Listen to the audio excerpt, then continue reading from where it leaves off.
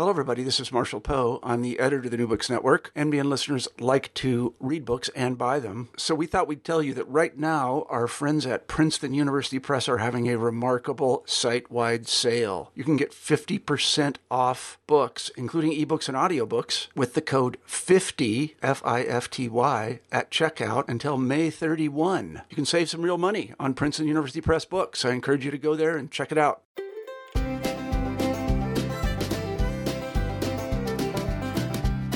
Hello, and welcome to New Books in the American West, part of the New Books Network. I'm your host, Stephen Hausman. Today, we welcome to the podcast David Silverman. Dr. Silverman is a professor of history at George Washington University and is previously the author of Faith and Boundaries, Colonists, Christianity, and Community Among the Wampanoag Indians of Martha's Vineyard, 1600 to 1871, and Red Brethren, the Brothertown and Stockbridge Indians and the Problem of Race in Early America. Today, we're going to talk about his new and fantastic book, Thundersticks, Firearms and the Violent Transformation of Native America, which the Belknap Press of Harvard University Press published in 2016. Welcome to the New Books Network, David. Thank you for having me. So why don't we begin by having you talk a bit about yourself and your path to becoming a historian? Sure. I'm a professor of history at George Washington University, where I've been teaching since 2003. I came to history from a number of different directions. I grew up in Massachusetts, which is, as everyone knows, a rather historically minded area. I was particularly enamored with the area around Old Northbridge in Concord and various historic sites around Boston.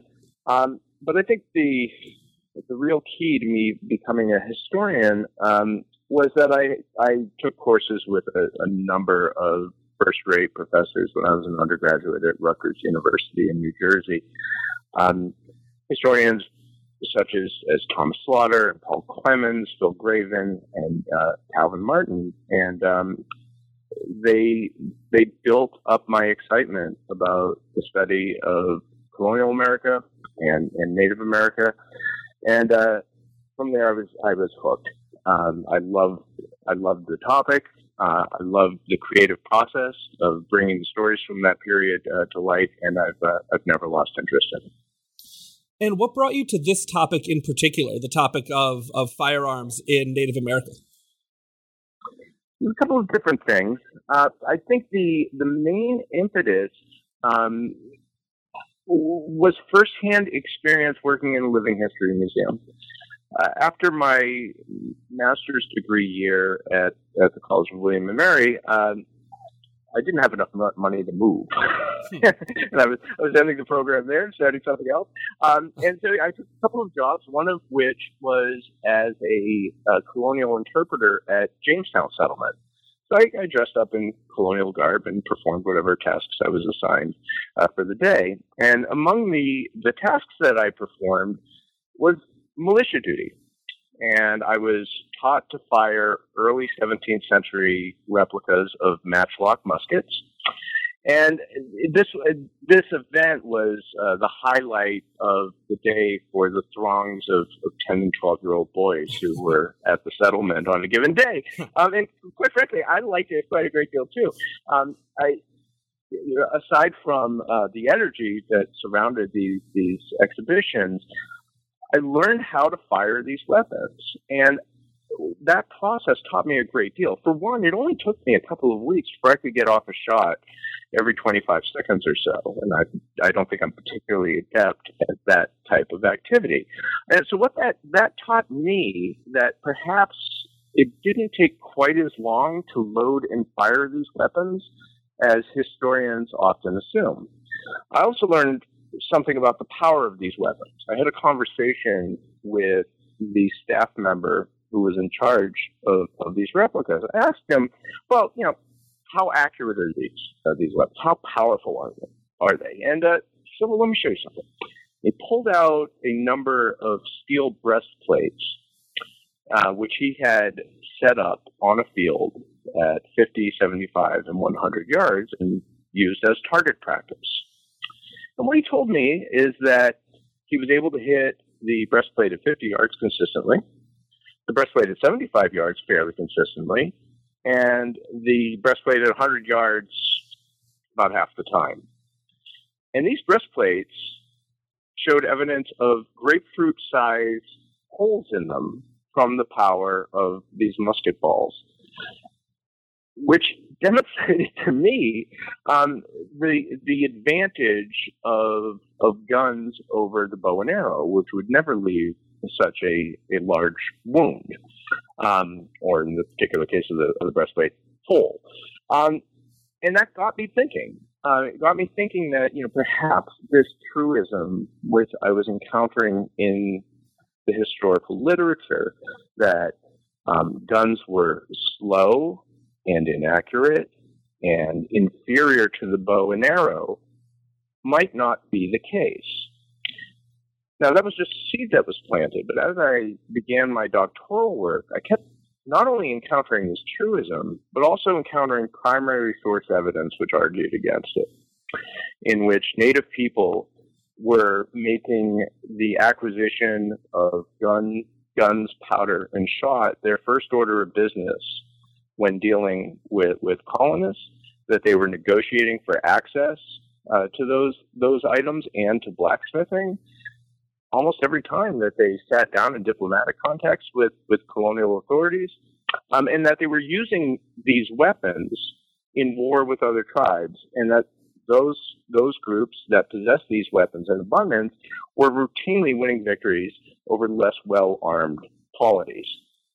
That told me there was a big story here that historians were getting wrong. And eventually I reached the stage of my career where I had taught enough and read enough that I felt I could tell a broad synthetic story that I decided to take on the issue. Hence this book. It's really the kind of story that once you point it out, it seems like all this information was really hiding in plain sight. Like when I was reading it, I had one of those forehead smacking moments, sort of like, oh, of course. How could no one have seen this before? It's one of those kind of books, and I liked reading it because of that. Well, I think that's right. And part of what galvanized me to undertake this project is that when I would encounter these statements, again, about the superiority of bows and arrows over firearms, or that, and this often was a statement that accompanied that supposed truism, that Native people traded for these weapons less because they were efficient tools than because of the so-called psychological effect, and that's the term you often encounter, of the pyrotechnics of the weapons. I could never find a footnote that led to any sources, right? This just was an idea which had become commonplace. Largely, I've also noticed in the post-Vietnam War era, and it struck me that these ideas needed scrutiny. So let's get into the book a bit, and I want to begin with maybe the most critical organizing concept that you introduce in the book itself, which is the idea of the gun frontier, as you put it, which in part you say you use because you're trying to disinvest what you call the F word of some of its baggage and repurpose it in a way that's useful and resonant. So how do you define the gun frontier, and why do you find the concept of frontiers particularly salient despite that word and that idea's long and sometimes tortured history? Sure. So when I was in graduate school in the mid-90s, the concept of frontier was under debate. A lot of people had sworn off of it. There were others who wanted to repurpose it, as I have in this book, as a zone of contact. In an area where contact between Native people and Europeans was fairly fresh. And I recognize that the term frontier carries Turnerian implications of an east to west moving divide between white populations and Native populations. But the term doesn't have to carry that kind of ideological baggage. In the case of the gun frontier, what I'm trying to emphasize is that when new arms markets open up among Native people, it typically set off intertribal arms races in which certain groups would gain early command of that gun market, early de facto monopolies over the flow of munitions in their particular part of North America, and then would begin winning decisive victories against their intertribal rivals, thus forcing those rivals also to seek sources of guns, powder, and shot, both in order to defend themselves and in order to accomplish their offensive military aims. And I saw a process in which these new gun markets were moving around the continent, proving decisive in intertribal rivalries and ultimately in Indian colonial relations as well.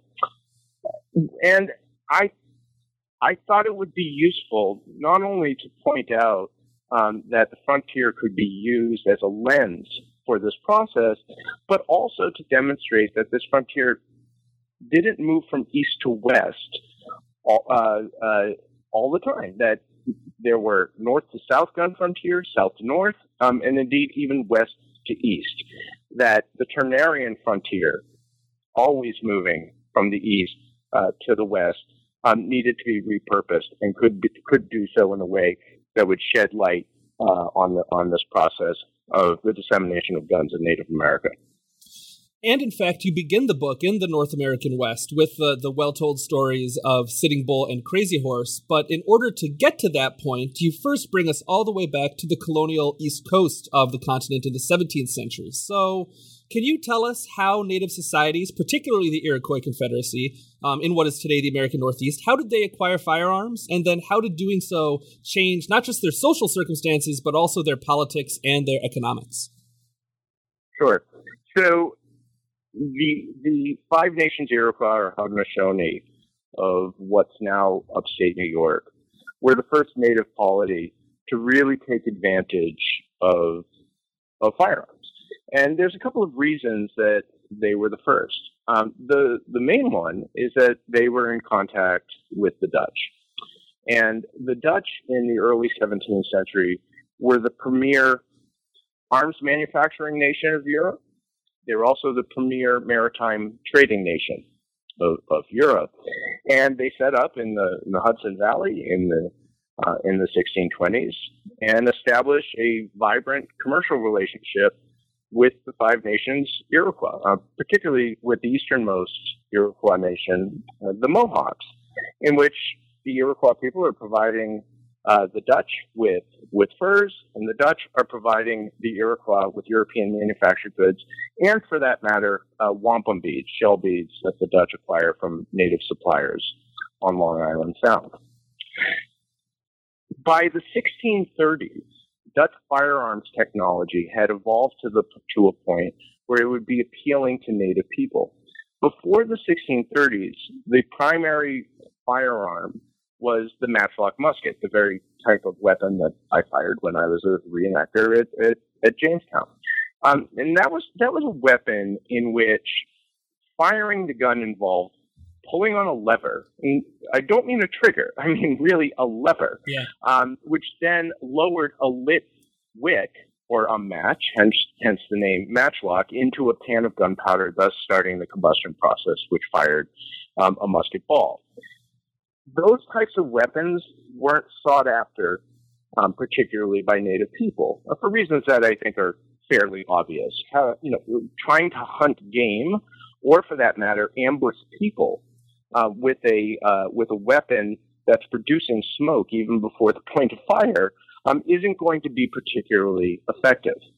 What happens in the 1630s is that firearms technology develops to the point that we have flintlock muskets, in which the combustion process is formed not by lowering a lit wick into a pan of powder, but by pulling the trigger, thereby smashing a piece of flint against the steel plate, creating sparks, which started the combustion process. That type of technology was avidly sought out by native people. It could be used to launch ambushes against other indigenous people. It could be used to hunt deer, which native people did. So the Iroquois pick up on this technology very quickly and begin using it to marshal attacks against other indigenous people, primarily in what's now the Eastern Great Lakes region, southern Ontario, eventually the Ohio River Valley, and even northern New England. In which, and this is part of the Morning War process that Daniel Richter so wonderfully articulated a few decades ago, in which Iroquois people are seeking captives from enemy tribes to adopt into their communities, thus buttressing up their populations. For the better part of 30 years, the Iroquois advantage in arms, which is facilitated by this relationship with the Dutch, made them the major indigenous military power in the Northeast. For Indian societies on the East Coast and west into the Ohio Valley region, you describe especially the early colonial period, but the colonial era broadly, and the gun age as entirely overlapping periods. And in your words, you describe them as a period of terror and of high stakes gains and losses. Can you lay that out for us? Why were the stakes so high in this period, and why was violence so widespread after the introduction of firearms? There's a couple of different reasons. And you effectively have two drivers of this gun violence on the East Coast. In the North, it was these Iroquois Morning Wars. And, again, the Iroquois are trying to acquire captives from neighboring peoples, and even sometimes peoples very far afield, in order to buttress their populations.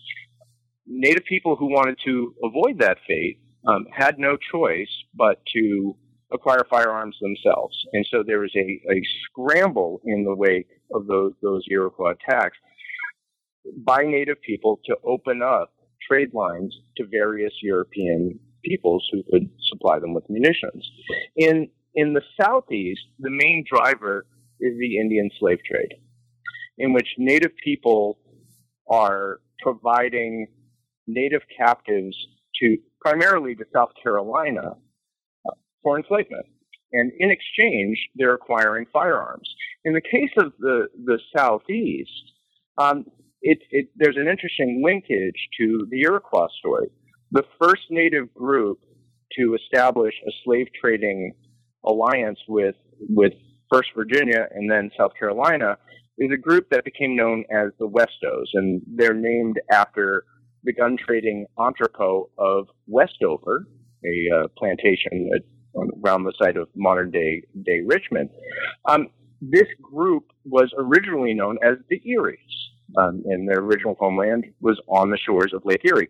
They were displaced by Iroquois gunmen, and it appears that they were determined never to suffer that kind of fate again, and thus they sought out firearms wherever they could. And what they discovered is that the Indian slave trade was the main means by which to build up their arsenals.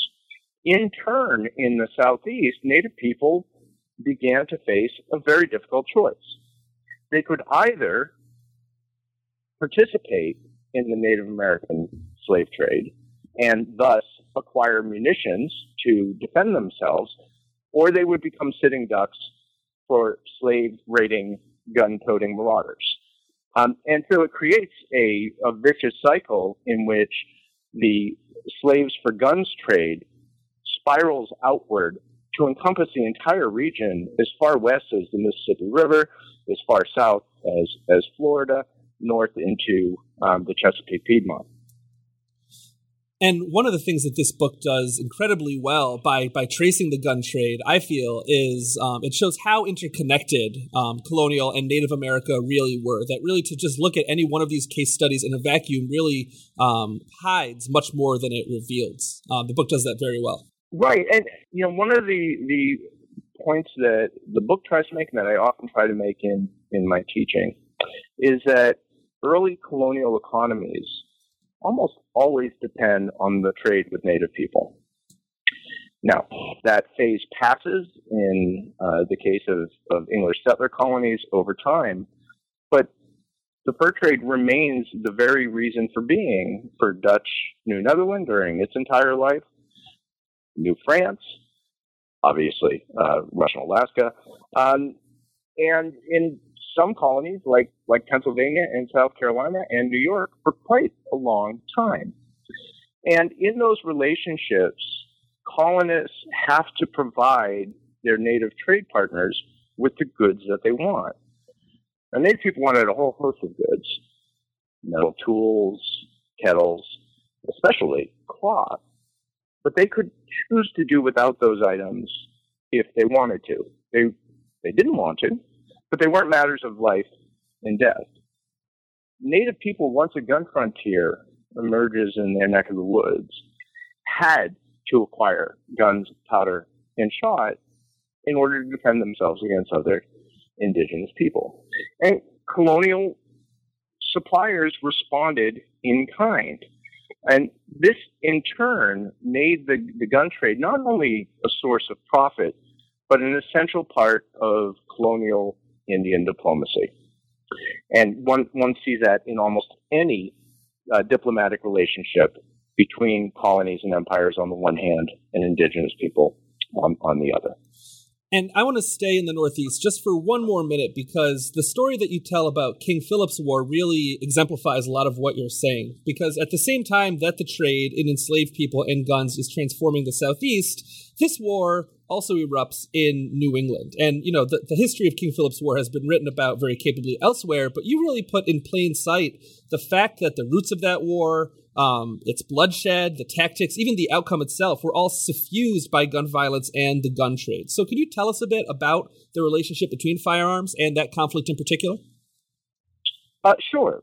I think very often, too often, historians characterize the Indian colonial relationship in New England as if the English are in control of things. And I think a story of King Philip's War told through the lens of the gun frontier exposes just how weak that line of interpretation is. From the very beginning of the New England colonies, the English can plainly see that arming their native neighbors is a risky proposition, because even though it might produce profits and healthy political relationship in the short term, in the long term, it threatened to make potential native enemies all that more formidable. Nevertheless, these colonies were utterly incapable of stemming the flow of arms to indigenous people. There's a number of reasons for that. One is that for all of their pretenses to hegemony, colonial governments were quite weak. And by that, I mean not only in terms of asserting their jurisdiction over native people, but even over their own people. The fact of the matter is, a black market trade in guns, and for that matter, liquor, thrived in early colonial New England. And the reason is that native people offered furs and wampum, and for that matter, land of great value to their colonial neighbors, and demanded munitions in return. Another reason is that the Dutch were the close neighbors of the New England colonies.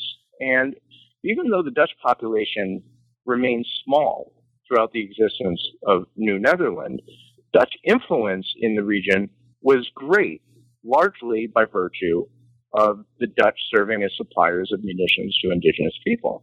And so the Dutch flood the region with muskets, powder, and shot. The New England coast, as anyone who has traveled it knows, is full of opportunity for maritime traders who want to pull into a cove, pull into a bay or a river mouth, unload their catch, and then sail off. For that matter, native people in southern New England could very easily travel to Dutch trade posts, many of which were in very close locales, such as Narragansett Bay, Block Island, Buzzards Bay, and what's now Massachusetts, in order to trade with the Dutch.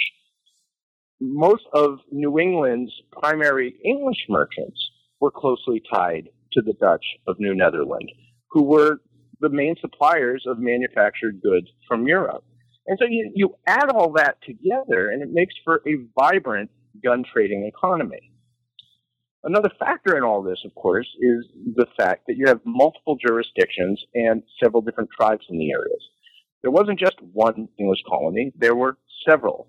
And they were competing with each other for Indian influence and for land. And among the ways that they could achieve their ends was by plying native people with munitions, even if it was officially illegal. There were also multiple native polities that were rivals with each other. Wampanoags and Narragansetts, Narragansetts and Mohegans, and right on down the line, all of whom wanted to acquire munitions in order to tilt the intertribal balance of power. What all of this meant was that by the time we get to the eve of King Philip's War, native people are armed to the teeth with the very best in European firearms technology. Flintlock muskets provided largely by the Dutch. Now, you asked the question of how the start of King Philip's War is tied into this gun frontier, and I think that there's a number of different ways in which this is the case. One is that English confiscation or attempts at confiscation of native firearms was among native people's primary grievances leading to the war. In the case of the Wampanoags, the English of Plymouth had attempted to subjugate him during a war scare in 1671 by confiscating the weapons of his people. And then during the early weeks of King Philip's War, when the mainland Wampanoags rose up against Plymouth, the New England colonies went on a series of arms confiscating expeditions against native people who they suspected might be conspiring with the Wampanoags. And I contend that that's the main force, the main factor that drove native people who otherwise wanted to remain neutral, and some of whom even wanted to serve as allies with the English, into the warring Indian camp. Certainly true in the Connecticut River Valley, and could have very easily been the case in a number of other locales. You also describe the critical role the gun frontier and its shifting borders played in the story of the 7 Years' War, and it's an interesting story and it's told very well. But since we're somewhat limited on time, and since I want to move to the American West, rather than linger on the eastern half of the continent, I want to move us instead west to the Pacific. So, can you tell us how guns and otter, of all things, were intimately connected in the Pacific Northwest? And how did the sudden creation and then the quick collapse, as you tell it, of that region's gun frontier change its inhabitants and the politics in the region? Right. So the Pacific Northwest, and I'm defining that as the Alaskan Panhandle, modern day British Columbia, and what's now Washington State and Oregon, had been largely cut off from the non-native outside world up until the late 18th century. The Russians start to make incursions into the area in the 1740s, but that's a rather small-scale operation. What really opens up that region to global trade were the voyages of Captain Cook in the 1770s, and the publication of his journals. Among the things that Cook discovered during this journey was that otter pelts acquired from native people in the Pacific Northwest could be sold at a very steep profit in China. And as any of your listeners know, for centuries, it had been the quest of Europe to find something that they could trade for Chinese silks, porcelains, teas, and the like. With otter pelts, they discovered that item. And so it creates almost overnight a rush of European and American merchants to this previously isolated sector of the world. In particular, merchants from Boston flow into the area, and merchants from Britain. Indeed, Americans become known among native people in that part of the world as Boston men. What native people wanted in exchange for these otter pelts were munitions. And boy, did they get them. The fact of the matter was that none of these merchants intended to settle in this part of the world. And so it was a very little danger to them to unload boatloads of munitions into native hands in exchange for these otter pelts. I'll give you an example of what I'm talking about. One ship called the Boston in 1802 carried a cargo of 3,000 muskets to this area, and that's just one ship among many. And what happens is those native leaders who controlled harbors with deep anchorage that could provide safety to ships from the sometimes very harsh weather of the Pacific, and who controlled intertribal trade networks that extended deep into the interior and up and down the coast, could corner this gun market for greater or lesser periods of time and use it to become ascendant in their particular region. I focus in particular on the role of the Nuu-chah-nulth, or the Nootka native people of what's now the west coast of Vancouver Island under the chief Maquinna, who became dominant in the trade in the late 1780s and 1790s, and the Tlinkits of Sitka on what's now Baranof Island in the Alaskan Panhandle, who cornered the trade in their particular neck of the woods to the point that they become very formidable military rivals of the Russians who are trying to encroach on their territory.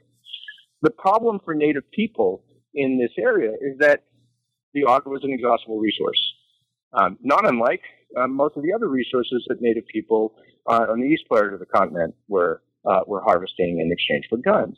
And so within a matter of years, really we're talking about a decade at most two in most of these locales, they exhaust the otter, after which the merchants then move on. And so native people who had previously been militarily dominating their neighbors by virtue of their control over the trade now became victims of people on other parts of the coast who were dealing with the gun merchants. So far, we've discussed gun frontiers in places primarily where Europeans and native societies had direct contact and especially direct trade, but that wasn't always the case as you tell it. So who were the middlemen of the Arkansas and the Red River regions, and how were they emblematic, as you put it, of Indian power? Right. So in various sectors of North America, small communities of native people who are otherwise at risk of getting crushed by these well-armed native polities carve out safe diplomatic and profitable commercial niches for themselves by serving as middlemen between European markets and large, powerful native polities. In the case of the Southern Plains, the group that plays that role are the Wichitas, originally of the Arkansas and later the Red River valleys. They become the primary middlemen between the Comanches to their west and markets on the Mississippi River to their east, French, Spanish to a lesser degree, and eventually British and American.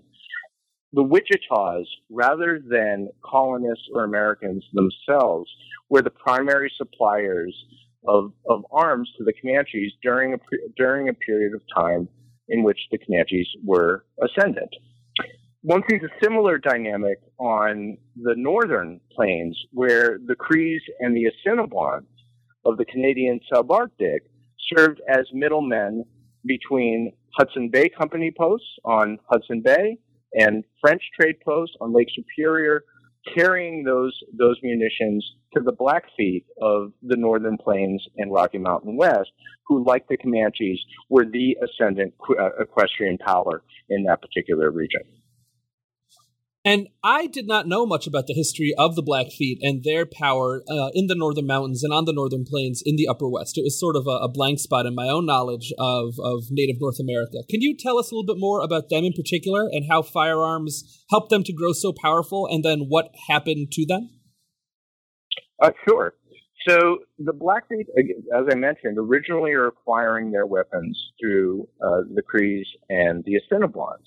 And what the Blackfeet would trade to the Crees and Assiniboines for those munitions were beaver pelts that they harvested from the Rocky Mountains. Crees and Assiniboines would then carry those furs back to their trade posts to the north and to the east, acquire munitions, and then the cycle would begin anew. Eventually, though, the Hudson's Bay Company and Northwest Company, Hudson's Bay Company being a British firm, Northwest Company being a Canadian firm operating out of Montreal, began moving up the Saskatchewan River directly into Blackfeet territory. That allowed the Blackfeet to cut out the Cree and Assiniboine middlemen and begin trading directly with those companies. And it provided them with a great advantage that they had two companies vying for their business, in that they could drive down prices through that competition. Very often, Northwest Company and Hudson's Bay Company posts were located right next to each other. I mean, it's not unlike a McDonald's Burger King dynamic, for real, in this particular neck of the woods. And the Blackfeet began building up quite an arsenal, which they used to offset the advantage of the horse that their enemies, the Shoshones, enjoyed from the Rocky Mountain region. Eventually, the Blackfeet built up their own herds of horses and combined them with their robust arsenals to become the ascendant power on the northern plains. That power becomes all the greater as American fur trade interests began to move up the Missouri River Valley in the early 1800s, eventually culminating in the creation of a number of trade posts on the Missouri. Those trade posts certainly wanted beaver pelts, but what they were trading for with the Blackfeet disproportionately were bison robes. And that was a great advantage to the bison, to the Blackfeet, because hunting bison was the base of their subsistence. And thus, this robe trade was but an extension of their food quest. Once that dynamic is set up, this gave the Blackfeet all kinds of options for acquiring arms. They could trade with American firms on the Missouri. They could trade with Anglo-Canadian firms up on the Saskatchewan, and it left them armed to the teeth. It wasn't sustainable, though, for a whole host of reasons. One is that the Blackfeet fall into the same trap as, say, the otter hunters of the Pacific Northwest. The bison was a diminishing resource as the 19th century progressed, particularly as white hunters began to take a massive toll on the bison population, thus leaving them with very little to sell. But equally important was the fact that the intertribal arms race caught up with them, and that the Blackfeet were eventually faced with Native people as well armed and as well mounted as they were. And the toll of those intertribal wars was absolutely enormous. A final consideration is that these trade posts, which benefited the Blackfeet so greatly in the short term, were essentially the advance guard for white colonialism. They served as vectors for the introduction of terrible epidemic diseases into Blackfeet country. They served as the headquarters by which miners could go and explore Blackfeet territory. They became the anchors by which white ranchers began to move into Blackfeet territory. To the point that by the time we get to the mid-19th century, the Blackfeet economy is collapsing, the Blackfeet population is plummeting, and they're in very little position to militarily resist white American encroachment on their territory. Which brings us back to the story of the Lakotas and of Sitting Bull and Crazy Horse, the stories of which you begin the book with. However, that's not the whole story. And in your epilogue, you describe Indian rights activists and the American Indian movement in particular, and how they used guns as a potent symbol for their movement, particularly during the Wounded Knee takeover in 1973. Can you tell us about that and how guns were used in that particular moment in history? Sure. The AIM movement, among other things, appropriated the symbols of Plains Indian warriors in the 19th century to assert Native American agency, Native American masculinity, And the idea that Native people were powers who should be recognized and reckoned with. And so AIM protesters, male protesters above all, very often made it a point when media was around to demonstrate that they wielded guns. It was their way of saying that they were not going to take the injustices perpetrated against them by American society sitting down any less than their ancestors in the 19th century had. Now, they weren't going to outgun white authorities, and that was demonstrated amply at the ultimate failure of the AIM protest to take over the site of Wounded Knee. Nevertheless, I think the symbolism of AIM members appropriating the gun, or rather using the gun to assert their politics, speaks to the main point of my book when it comes to the issue of Indian colonial relations and ultimate Indian subjugation. And that is this.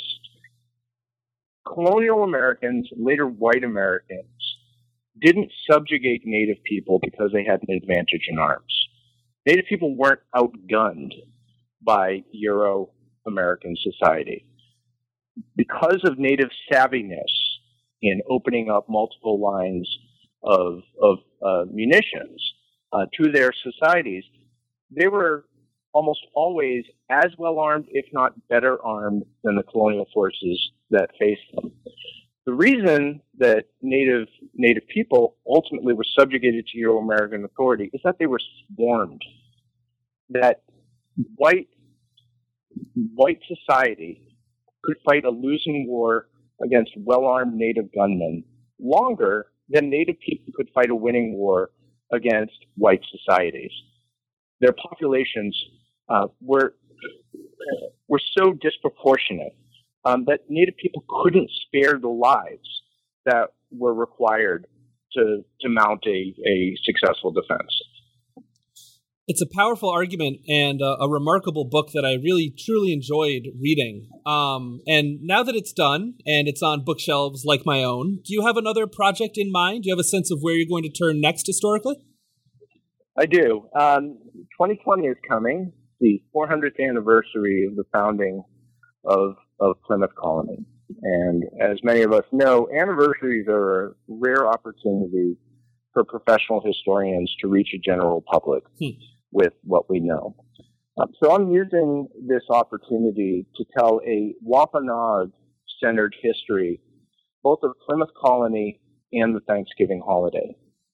What I want to do is use this book to challenge the notion that Wampanoag people, through inherent friendliness and naivete, welcomed the English into their territory and conceded to colonialism. What I think we'll see is that the story is a great deal more complicated than the Thanksgiving myth would have it.